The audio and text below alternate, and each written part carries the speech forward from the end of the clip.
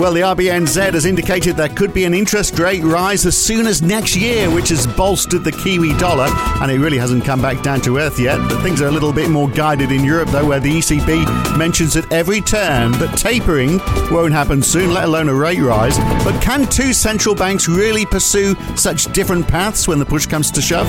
Some GDP partials for Australia today with private capex numbers out. And Victoria, will it be in lockdown by the weekend? It's Thursday, the 27th of May, 2021. It's the morning call from NAB. Good morning.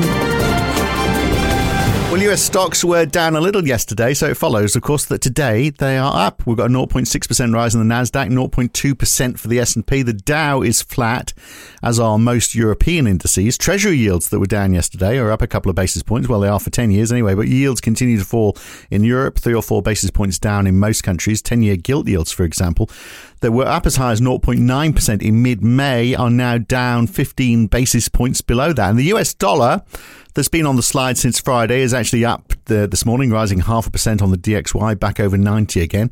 A lot of that is the euro, which is down 0.5%. The Canadian dollar down 0.4%. The pound losing 0.25%. The Aussie, though, not really impacted too much by any of this. And the US dollar breaking below 6.4 Chinese yuan, back to 2018 levels. So Rodrigo Catril is senior FX strategist at NAB in Sydney.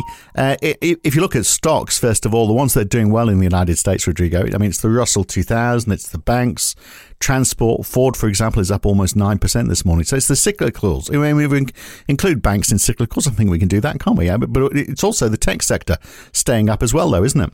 Yes, morning, Phil. Yes, I suppose the cyclicals is favoured by the fact that the economy is travelling well, and we're seeing this reopening, and the vaccine program is going really well too.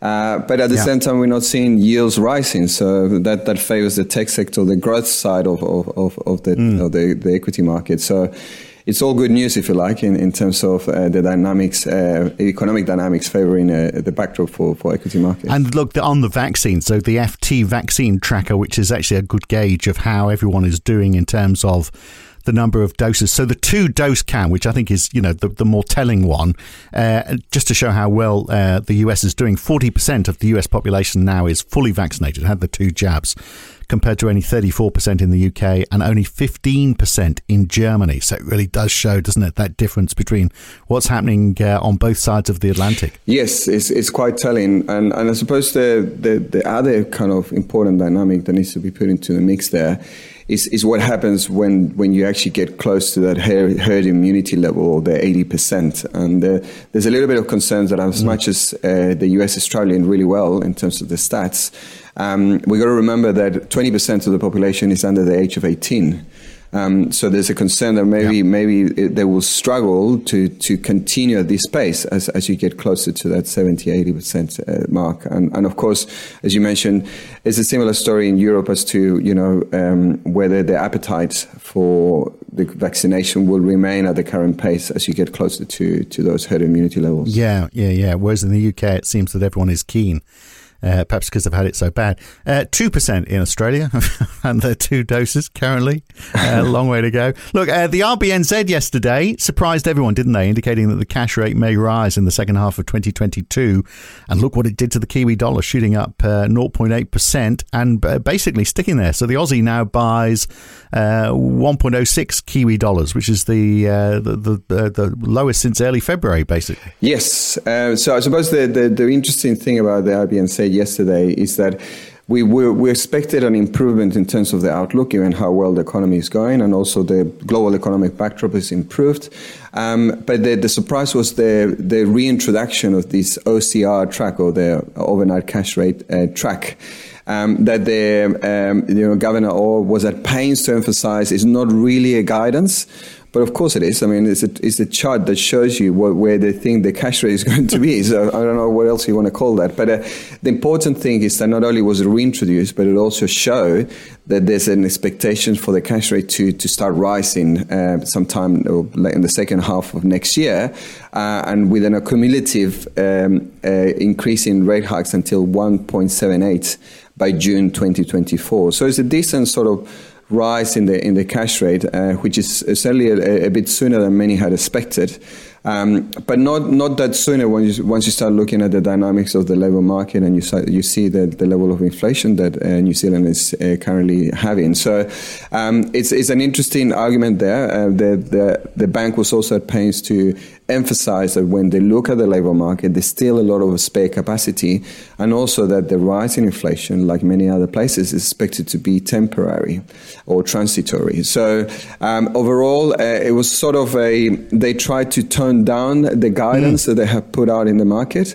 But as you say, it was a surprise for the currency out and for domestic yields. Can they do that? I mean, if they are the only ones, I mean, surely that is going to be pushing the Kiwi dollar even higher, isn't it? As we see more demand, if they are the only ones moving next year. Well, that's a great question because, if anything, that's kind of what the debate we've been having internally within the FX strategy team. One thing we note is that when you look at history, the RBNZ and the RBA, for instance, they have always tended to sort of move more or less in line with each other. So it would be unusual to see one of the bank to sort of move and for the other one to stay on the other side for over a year, if not 2 years. So there's a general sense that as much as the RBNZ is sort of gearing the market to to get ready for this.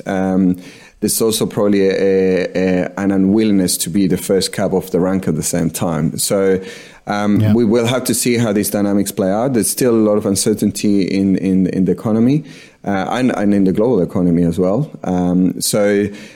Yes, that's the sort of cautiousness in terms of the guidance that you'll have to see a lot of things and probably other central banks moving before the RBNZ does to gain confidence that they will deliver on this guidance. Well, is that going to happen? Because everyone else is sounding pretty dovish, aren't they? I mean, the ECB is a great example of that.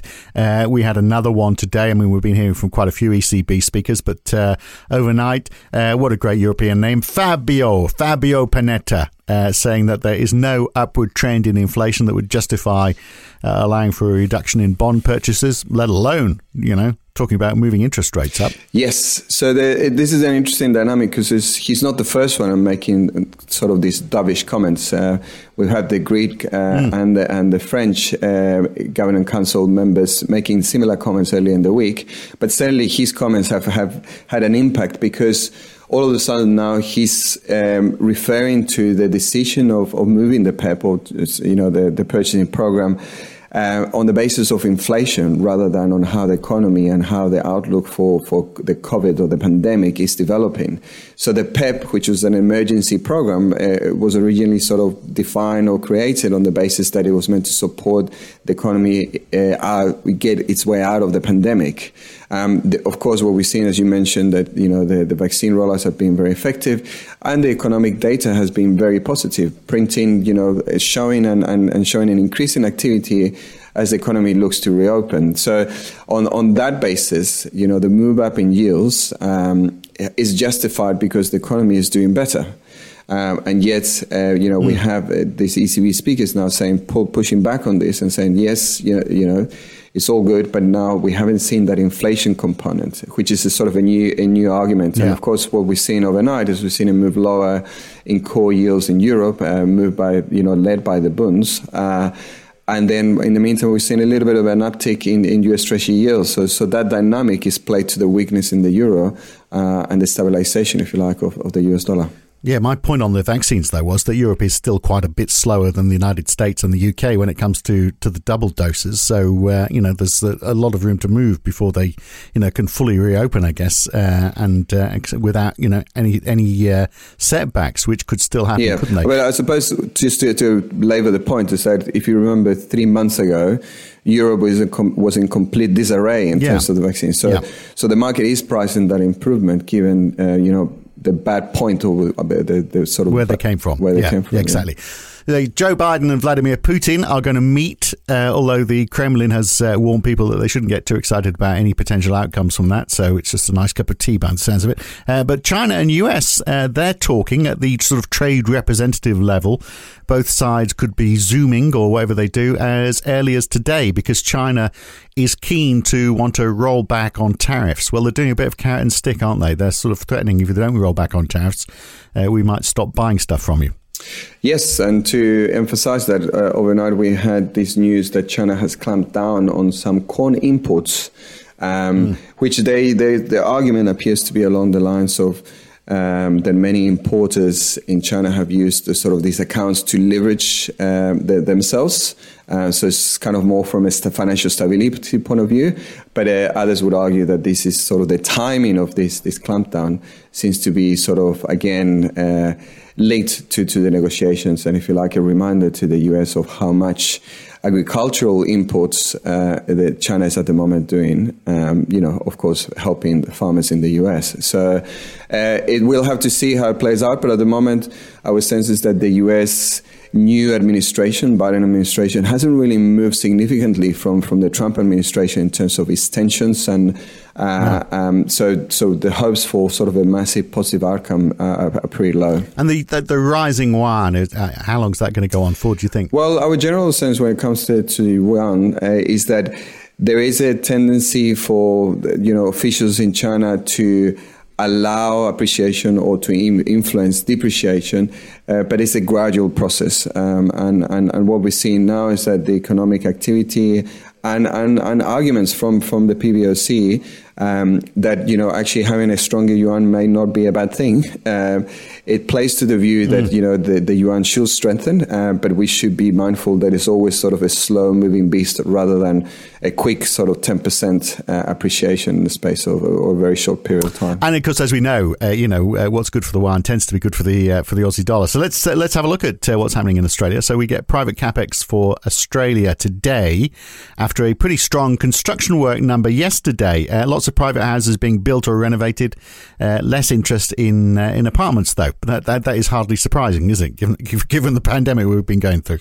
Yes, as opposed to the surprising bit of how strong it was. So we had a pretty decent print of 2.4 for the quarter, which is stronger than where the market was at, which was around 2%. And then what this means is that, and again, the private sector is the one that goes into the equation for the Q1 GDP number, and it does suggest that it will contribute around 0.2 to 0.3% to the growth in the quarter.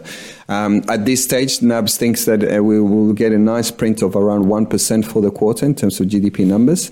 So it's good news. And then when you look at the CapEx numbers for today, again, we also expect a strong increase of around 3%, which is a bit, or it's definitely punchier or stronger than where the consensus are, which is at 2.1%. Importantly as well, we also get those guidance in terms of what the forward-looking indicators, if you like, of CapEx expenditure. So that will also be important. It will give us a guidance in terms of what we expect to happen next year. So we got to remember that, of course, not only in Australia, but around the globe, the economies have been well supported by monetary policy and fiscal spending. But what happens next year will also be very important in terms of where the consumer and the private sector plays a bigger role in terms of supporting growth for the economy. So this guidance around private expenditure or capital expenditure for next year will be a good guide in terms of what to expect. And durable goods orders for the US tonight for April, plus pending home sales and those initial jobless claims as well, which went down quite a bit last time. So I think the expectation is it's going to do the same thing again. And then the big question today is, what are we going to hear about Victoria? Are they going to go into lockdown? I mean, we could find out today, couldn't we? Yes, and I suppose it all will depend on whether we get a big number in terms of new cases.